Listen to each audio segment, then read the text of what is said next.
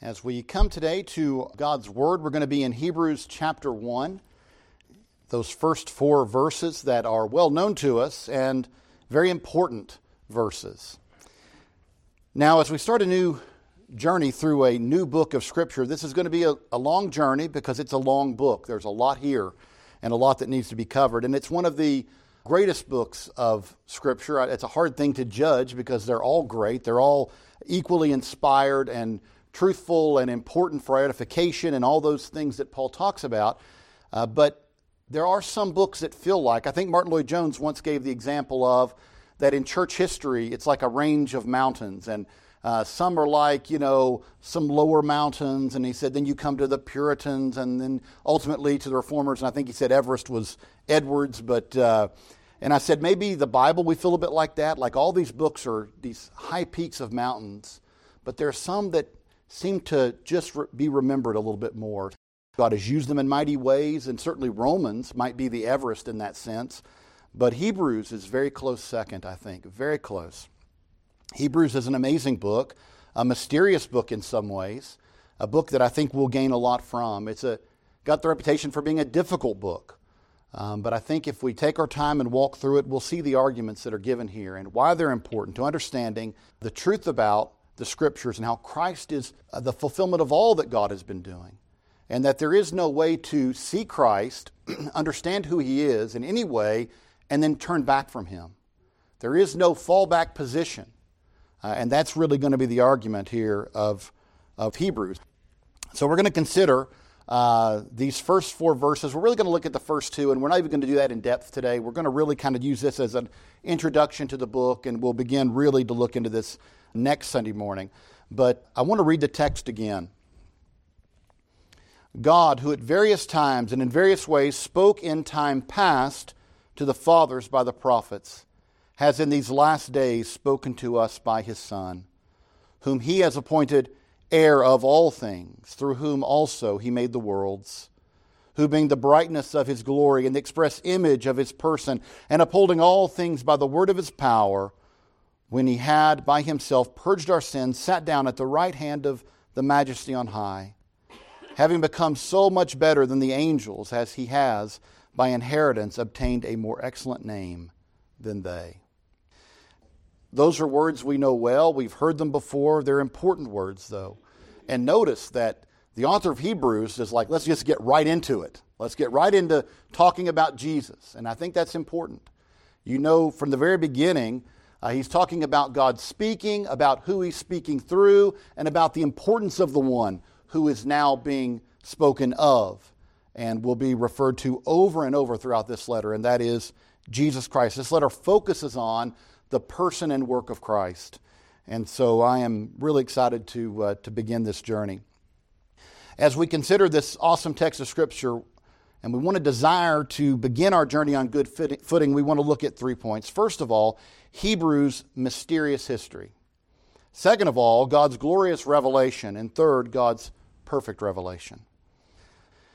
If you're not used to the style of arguments that are given in this letter, it can be a little bit off-putting. And that's always been the case with Hebrews. Unless you were an Alexandrian Jewish Christian who understood the argument style of Philo or whatever, you might have difficulty with a letter like this. It is a letter that's argumentation is not like some of the other books of the Bible. There are places where we see similar styles of arguments, but not an entire letter like this. And in fact, calling it a letter is itself a challenge because it is a letter. The ending of it, in a sense, makes that clear as there's some personal things said. It makes it clear whoever wrote this letter was familiar with the recipients of the letter and they with him. There's language there that says they knew each other. But we come to the fact that this letter is a letter that we don't know a lot of, those background things. Who wrote it? Well, we really don't know. What city or country was it written to? What church? We really don't know. Who were the recipients of it? Well, we have a little more general information about who they likely were. When was it written? We can narrow that down pretty well. But there's a lot of debate over all these things. And so you might say, well, why would we study it? Why is it important if we don't know much about the background? Those background details that really help us to understand a letter of Scripture. Think about Paul's letter to the Romans. As we went through it, we spoke so much about Paul and about the church at Rome and what we knew about that church and how that letter was really addressing certain issues within the church. You might say, well, we don't know those things. Why is Hebrews important? Well, what's amazing about Hebrews is, despite there always being a recognition that they didn't know these details and there was debate about them, everyone pretty much recognized that this is an inspired word from God.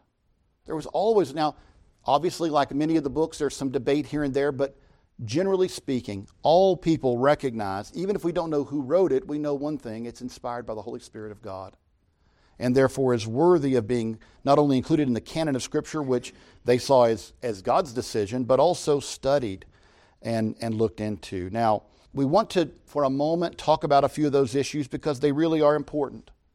They really are important. Who wrote this letter? Well, in the early church, there was a number of options, and most of those have been really challenged. They're difficult to hold up. In Alexandria, they said, we think it was Paul. Paul wrote it.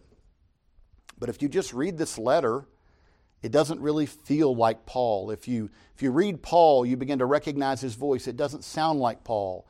It's not in the kind of Greek that Paul wrote with and this sort of thing. It doesn't really fit. But again, it was very early on attributed to Paul, and so that's held. Even Arthur Pink argued that this must be the work of the Apostle Paul, even though all the difficulties that entails. Other people said maybe it was Barnabas. Maybe it was Clement of Rome, who's the first person to mention quotations from this letter. There's all kinds of arguments. None of them very strong, to be honest with you. And there were a whole lot of others. Philip the Evangelist, and you could just go down a list of people that have been suggested as the authors of this letter. By the time of the Reformation, it was kind of widely recognized that it wasn't Paul. It didn't make sense that it was Paul. It doesn't sound like Paul. As I said a minute ago, his quotations of the Old Testament Scriptures aren't the way Paul does it.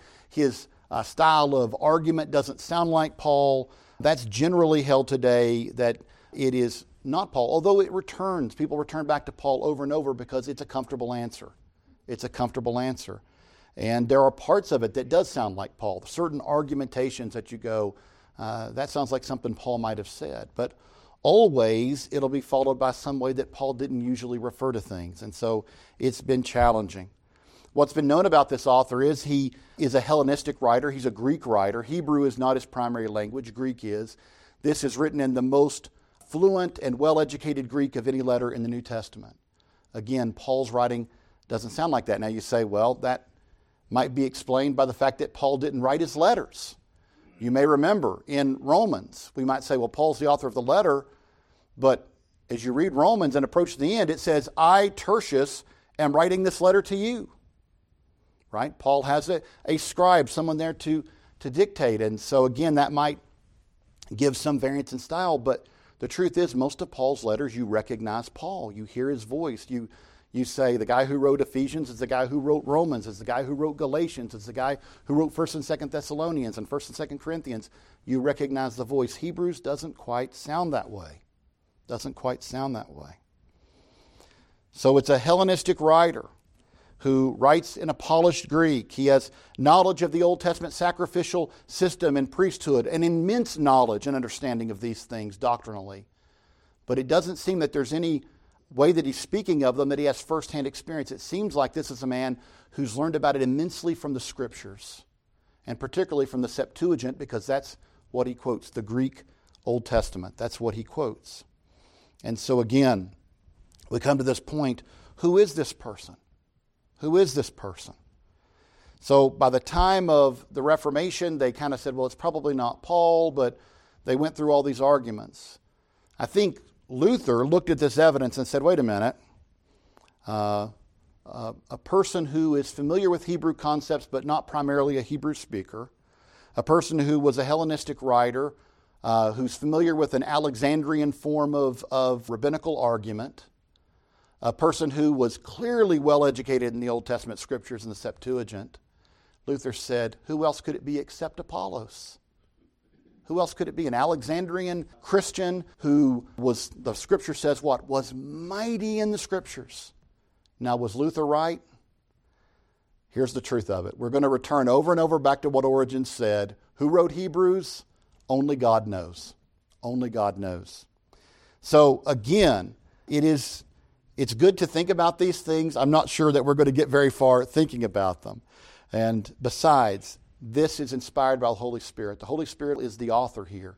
And so we can rest assured at that. In fact, as many people have argued in writings about this, it very well, in fact, I'd say since it's the Word of God, it was God's intention for us not to know, for sure.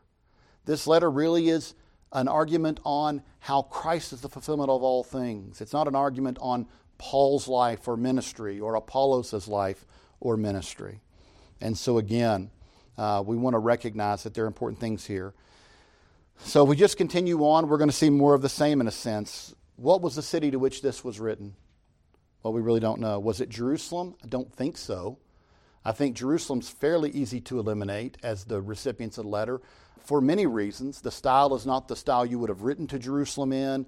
It deals with some concepts that don't sound like you're speaking to Hebrew primary speakers, but to Hellenistic Jews. Now, there were Hellenistic Jews in Jerusalem, but again, most people have kind of eliminated Jerusalem as the location this letter was written to, although that was a very popular argument early on. Some people think Rome. There's a quote in the letter that the Romans are greeting you. And again, they think, oh, this must be wherever the author is. There's some Romans who were exiled or living there who are sitting back there. Their greetings. Again, we don't know. We don't know. There's a lot of evidence. We could get into an entire hour-long discussion on this, on evidence within the letter. A lot of internal evidence. There's things about not to neglect the larger fellowship written to this group of people. Some people say, could this be written to the church at Rome in the divide that Paul's dealing with in Romans? And he's dealing specifically with the Hellenized Jewish Christians, telling them you need to reconcile back to the larger church. Could be. Could be. But really the power of the argument doesn't rest there anyway. The power of the argument of this letter is Christ is what the Scriptures are about. All of it points to Christ. And so again, there's a lot of frustration as you look at things. What can we be more sure of? Who are the general types of people this letter is written to? Jewish Christians. Jewish Christians. People who have entered the church, seem to have given their life to Christ, made a profession, confession, whatever you want to say, and have been living in the church as Jewish Christians. But as persecution has been coming on, and he's saying it's going to get worse.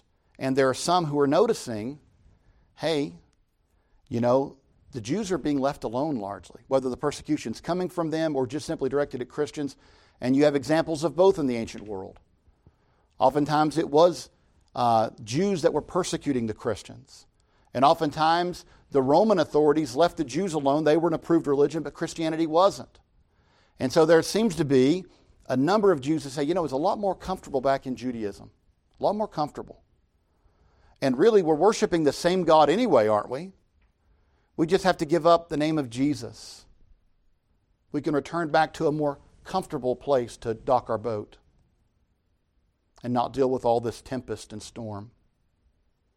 It's pretty clear that is what's going on here. And the author of Hebrews is giving this letter as not only an address to those concerns, a word of encouragement, as he calls it, to this people, but a very stern word of warning in this letter that you can't do it. You cannot return back to what you once had once you have encountered Christ. That there is no safe secondary backup position. That Christ is the revelation of all that God is doing. And that you cannot claim to love the Father while rejecting the Son. The very thing Jesus said. You cannot claim to love the Father and reject the Son. And so there is a stern word of warning. Now, one other thing we can be a little more sure of is when the letter was written. At one point this was debated. Was it written as early as 50 AD and maybe as late as 100? And we've been able to narrow that down, I think, pretty well through the years because Clement of Rome quotes this letter in 96, I think it is AD. He quotes the letter in Rome, leading some people to think it was written to Rome. That's why they had it early. But there's an even more important detail. As the author of Hebrews talks about the Old Testament sacrificial system, as he walks through it, he doesn't speak of it as past tense. He speaks of it in a sense that it's continuing, that it's going on at the time of his writing. And so that's led most people to say this must have been written before 70 AD when the temple was destroyed. And so that is kind of the view of scholarship today, is this was written likely in the mid to late 60s AD. That would also give a little more difficulty with Paul being the author if it was written after he died. So again, we can see the logic of that. But let me say one more thing about Pauline authorship. A lot of people say, well, maybe what this is, Luke in Acts has notations of sermons that Paul had given that he quotes in Acts. And so it's led some people to say, could it be that somebody took notes from a sermon or a lecture or something that Paul had given, did it in shorthand, and then later themselves, with Paul no longer there to give them the fuller argument based on those notes, they just wrote out their own argument from it? God might have chosen to work that way. We don't know. Again, we're going to come back to the same argument again and again. Only God knows. But whatever the case, this is an important letter, an essential letter. That's why God has given it to us. And it's a letter that's going to address some very real concerns and some things that I think we need to think about today, especially I think today. There's a message for Christians today in this letter. And I'll come back to that as we close today. So as we move now to our second point, we want to recognize that the main argument here of the first 4 verses and really of this letter is that God has graciously revealed himself to man. Now, I could just refer us back to Paul's argument last Sunday morning in Romans. When we went back to Romans 10, and Paul is basically making this argument, right? Quoting Moses in the Torah, he says, Moses said, where can you go to get revelation for yourself? Now I'm just putting it in common speak here. He says, where could you go? What height could you climb? What depth could you go into? What ocean could you cross to find God's revelation? And the argument of Moses is if God had not spoken to us, we would have nothing. Right? If God had just said, these people that I've created, they've fallen into sin, forget them. Forget them. Moses' argument is there's nowhere we could have gone to access God. Now, Paul makes an argument, this does not contradict it, of general revelation in Romans chapter 1, that the creation itself declares the glories of God. No question about that. But is that a saving knowledge made available by God? No, that's a general revelation. The argument is that God has spoken through special revelation in a way that opens up the doors to salvation. So again, as Moses argued, where could you go? And again, Paul piggybacks this argument and says, where could you go to get your own salvation? Where could you go to bring Christ near? Where could you go to do these things? So Paul is showing the logic of this argument that if God had not initiated revelation, we would have nothing. There would be no word from God if God had not given it. Now, maybe somebody would make up a word from God. Maybe somebody would, as we have this happen anyway all the time, don't we? People who said, oh, God has given me a message, and here it is. He says I need another jet and another vacation home. And if you want to be obedient to Him, you need to do what He says. Now, my friends, we know there are charlatans. There always have been. Paul was dealing with that in 1 Thessalonians. He didn't want to be lumped in or misassociated. And people think, oh, he's a charlatan. So he said, I took nothing from you when I came. I took nothing from you. I came and I toiled day and night. I worked by day to provide for my needs. I worked by night to evangelize the community. I wasn't taking from you. What kind of charlatan comes and sacrifices for the people? My friends, all of this goes back to this same idea. God is the one who revealed Himself to us. And so again, as we come to this, we're going to see that brings us right to the point here that the author of Hebrews is pointing to. We serve a God of revelation. A God who is chosen to reveal himself to man. Wasn't obligated to, didn't have to, but by grace did. That's why we say it's God's gracious revelation. And right off the bat, the author of Hebrews wants you to know that. Look at what he says. God, who at various times and in various ways spoke in time past to the fathers by the prophets. You didn't know where to go get him.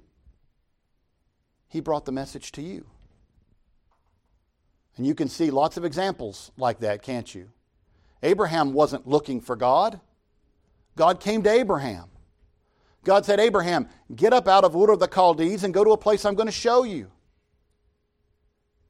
Abraham said, God's speaking. What am I going to do but do what he says? Again, we see this over and over again. God didn't speak in one way and at one time in the Old Testament, did he? That's not what it says here. It says he spoke in many ways, at various times.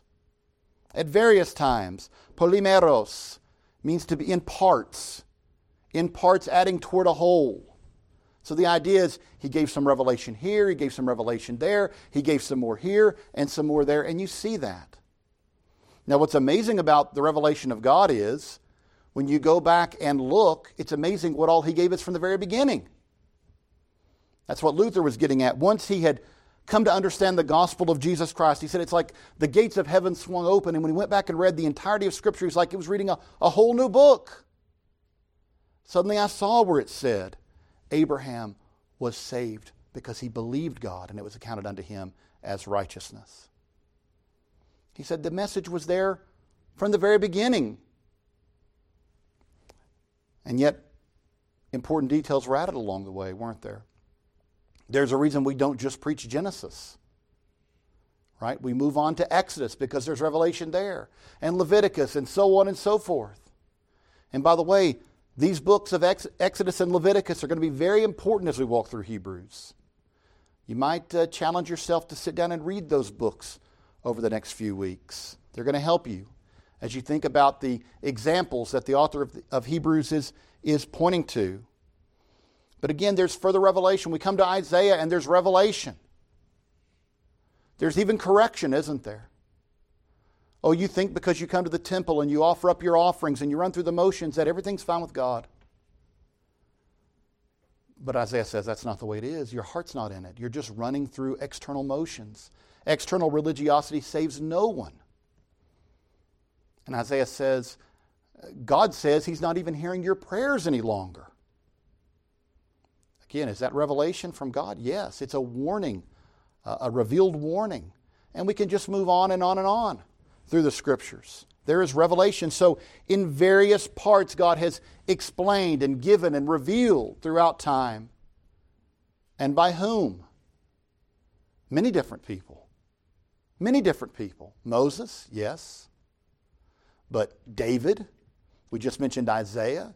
We can go through a lot of prophets and men of God who were used. In fact, that's what he says here. Our fathers were spoken to by these prophets, these spokespeople for God, these servants. These ones who sometimes foretold the future. And other times simply foretold or foretold the will of God and the Word of God. And so again he says, you've heard from them at different times and in different ways. Our fathers heard from them. They passed this down to us. And so we've heard the revealed Word of God. So not only in many parts, but in many ways. What could that mean? Polytropos, what could that mean? In many different ways. Well, some people he spoke directly to. Some people, like if we go back to Genesis, Joseph was given dreams or the ability to interpret dreams. Right? God has spoken in many different ways. He's saying he spoke through prophets and men of God and kings that he appointed who worked in maybe not a foretelling but a forthtelling way. He spoke in many different ways. All these parts adding up to the whole of what we call the Old Testament Scriptures, the Tanakh. He says, but if you look at it, there's greater and greater revelation as it accumulates. There's no question that it should have been the case that after you were reading Malachi and everything that came before it, you'd know more than if you just had Genesis. So there's a greater and greater accumulation of knowledge about God that's been revealed through all these ways and all these parts and all these men, all these people who God has called forward as prophets to give the Word of God in this revelation. That's what he's saying. There's a lot of knowledge that we have that's been given to us. Our fathers have handed it down. It was collected by them. It was spoken to them by prophets called of God. But as we come to our third point, notice there is a word of continuity and a word of contrast here. The same God is speaking. The author of Hebrews, as he comes to this idea of God's perfect revelation, says there is continuity. It's the same God talking. It's the same God who gave us all these pieces along the way through many godly men. It is this same God who's spoken again. But notice there's also some contrast. Also some discontinuity. He talked about times past, and now he talks about times eschatos. In this last day, in this last era, in this last time, God has spoken again. Now notice it's no longer worded as through many ways, through many parts and parcels. Now it's spoken in a more singular fashion. God has spoken in these last days by His Son. By His Son. Notice before, servants. Notice now, Son. That should definitely get your attention. You can certainly think about it. I mean, you could turn to, in fact, let's do that. Matthew 21. Matthew 21, this gets the same idea. Jesus is telling a parable. He says, hear another parable. This is verse 33. Matthew 21, 33. Hear another parable, Jesus says.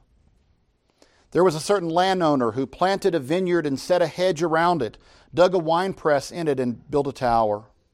And he leased it to vine dressers and went into a far country. Now when the vintage time drew near, he sent his servants to the vine dressers that they may receive its fruit. And the vine dressers took his servants, beat one, killed one, and stoned another. Not much respect for the servants, right? Not much respect for the messengers. Again, he sent other servants, more than the first, and they did likewise to them. Now, I'm sure you know this text. You know that there's a reference being made here to the prophets, the very prophets that the author of Hebrews has just been referring that God had sent to their fathers. Just think for a minute. What could you do? You've sent messenger after messenger, servant after servant. No one's listening. What's left to be done? Then last of all, he sent his son to them, saying, they will respect my son. But when the vine dressers saw the son, they said among themselves, this is the heir. Come, let us kill him and seize his inheritance. So they took him and cast him out of the vineyard and killed him. Therefore, when the owner of the vineyard comes, what will he do to those vine dressers? Now that's a word of judgment, and those who had never respected the prophets that God had sent and had persecuted them and killed them, and now they're doing the same to the son. And he's telling them, this is what you're doing. Why should we be surprised that you're not listening to me or accepting my words? You haven't listened to anybody God ever sent to you. But don't think I'm just another servant coming. Jesus is saying, recognize that there is a difference in status. This is the very thing that the author of Hebrews is trying to tell us. By this same contrast, God has sent servants in times past. Men, godly men used by God. He has sent them and you've not listened to them. In this case, he says, our fathers have heard what they said. But notice the contrast here. This time he sent somebody much more important. He sent his son. He sent the second person of the Trinity. Now, we want to preserve the glory of Christ. We want to make sure we understand this correctly. That's why if you notice whenever we talk about the gospel and I say something like, God sent his son who freely came. Okay, we're talking about economic relationships here within the Trinity. We do not want to give the idea that Jesus is some lesser person of the Trinity. There is an economic relationship by which they are working together. That God is doing the work here of salvation, and that is what this idea is. But again, he says, notice here that He's not sending just another servant. He is sending His beloved Son.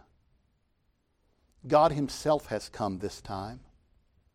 The second person of the Trinity has come and taken on flesh, and He is the ultimate prophet, if you will. We've had this sermon every Christmas. I do a sermon on the Incarnation, and we talk about the fact that Christ is the fulfillment of all these Old Testament offices. He is the perfect priest. Wait for it, we're going to come to it in Hebrews. He is the perfect king. He is the perfect prophet of God.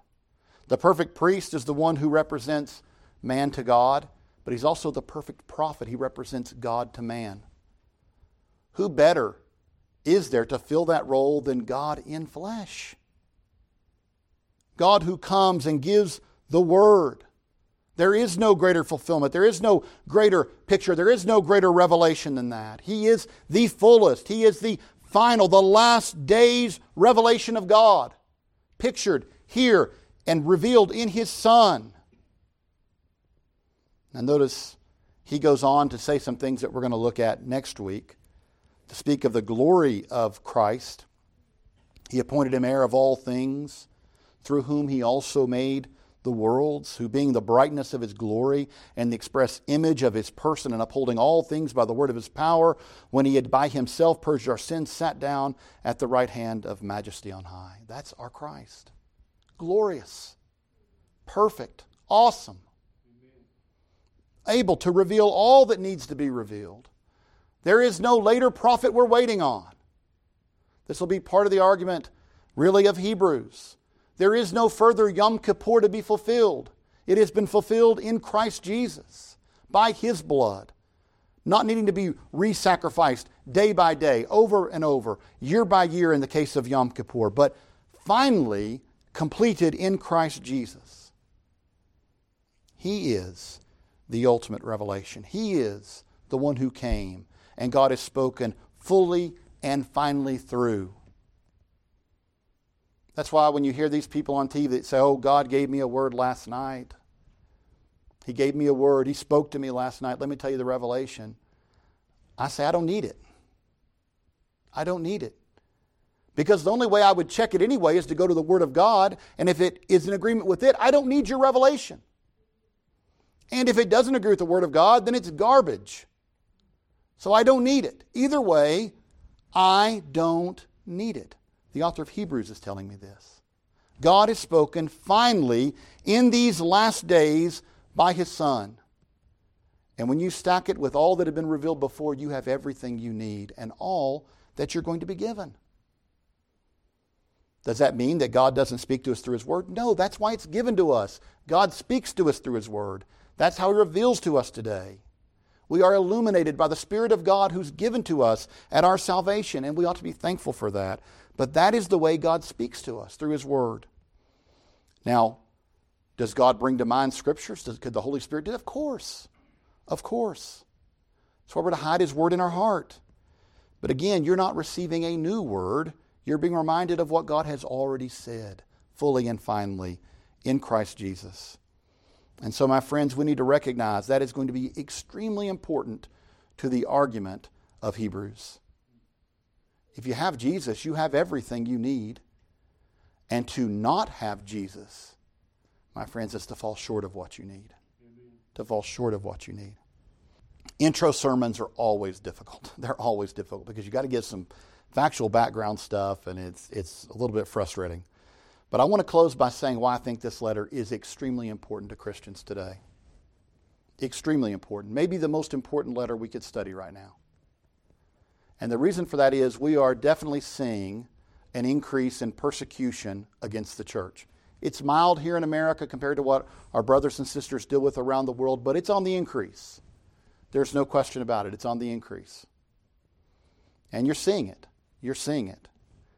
And Christians need to know where they're going to stand if difficulties come. Where are your church leaders going to stand when difficulties come? Where will you stand when difficulties come? These are things we need to be thinking about. The author of Hebrews says, listen, I understand your thinking in a sense that you think that you can retreat to a safer position by giving up Christ. But think of what it means to say you give him up. And how does that even work? There's going to be a lot of deep theology as we get into this, but it's important theology. What does it say for a person to have claimed the name of Christ and then give him up? I think John gave us the answer, didn't he? They left from us because they were never of us. And I think what the author of Hebrews says is, think of what this testimony will be if you give up Jesus, if you walk away from him. It's saying we never had part and parcel with him. My friends, it is a serious message, and it's a worrisome message. And as you read this message and you see those warnings like in chapter 6, they are terrifying. They were intended to be. They were intended to shake Christians out of complacency, or those that claimed to be Christians out of complacency, and to think about what it would mean to walk away from Christ. My friends, we're not at the point where I think that's happening here, but if it did, I will not be surprised to see people and churches turn away to wherever the comfortable spot is. I won't be surprised to see it. I think you've already began to see it in some of these things that are already creeping in that are kind of, I don't have any problem saying, corrupting the gospel. Whether it's the social gospel movement or all these various things today that you see that are moving along. It's going to get less and less comfortable to stand on the Word of God. Will we do it? The author of Hebrews reminds us of what Peter said, where else could we go, Lord? If you are trusting in Christ, if you believe that He is the Son of God, the incarnate Word of God, where else can you turn? Amen. Who else has the words of life? They're to be found nowhere else. And so, my friends, I'm going to ask you as we journey through this, and I have no idea how long we're going to be in Hebrews. We'll see as we go. The girls were asking me last night, how long do you think we'll be? I was like, I have no idea. But however long it is, I pray we'll be thinking about these things. We'll hear this as not a message only to people 2,000 years ago, but we'll hear that God is speaking to us today through this message. Where will we stand when trouble comes? We read a psalm this morning about Christ being our sure rock, right? Our strong tower, this mighty fortress, as Luther put it. If we believe that, then we'll basically trust in Him and lean on Him no matter what comes. My friends, the author of Hebrews says there's wisdom in that. Let's close with a word of prayer. Father, we thank You for this day, and Father, for this letter. Father, I pray for Your help as we move forward week by week. This can be a challenging letter, Father, so I just pray that You would help not only me to preach it, but also all those here to hear it and receive it. And Father, as we think about this letter, there are many things we don't know. But one thing we do know is that this letter tells us that our salvation is in Christ Jesus and nowhere else. There is no other place that we can turn or is worth turning to. That if we have Christ, we have the telos, we have the fullness, the aim, the point of all that's been given before. He is the summation, the fullness. And so, Father, we're thankful for Christ. We're thankful that we stand not in our own unrighteousness, but in His righteousness. That because You revealed Your word to us and sent Your Son who freely came, that we have life in Christ by putting our faith in Him because of the finished work of Christ on Calvary's cross. Father, I pray that whatever we do in this letter, it will always point us back to Christ Jesus. For that is the author of this letter's intention. And Your intention, I believe, as well, Father. So, Father, help us, I pray. If there's a person here today who realized they're trusting not in Christ, but in themselves somehow, their work, their goodness, their knowledge, that they would realize that on that great day, none of those things will stand. That the only thing that will stand and avail is Christ's righteousness. So, Father, I pray that if there's someone here today that recognizes that they need Christ, that today would be the day they would trust in Him. And, Father, I pray for those of us who are Yours that we would recognize the importance of this message, because none of us know what tomorrow holds. None of us know what difficulties may lay ahead. But one thing we can know is that Christ is there with us if we are His. Father, I pray that we would be comforted by that and that we'd be thinking about those things as we continue our journey through this incredible letter. Father, again, we pray for your help in Christ's name and for His glory. Amen.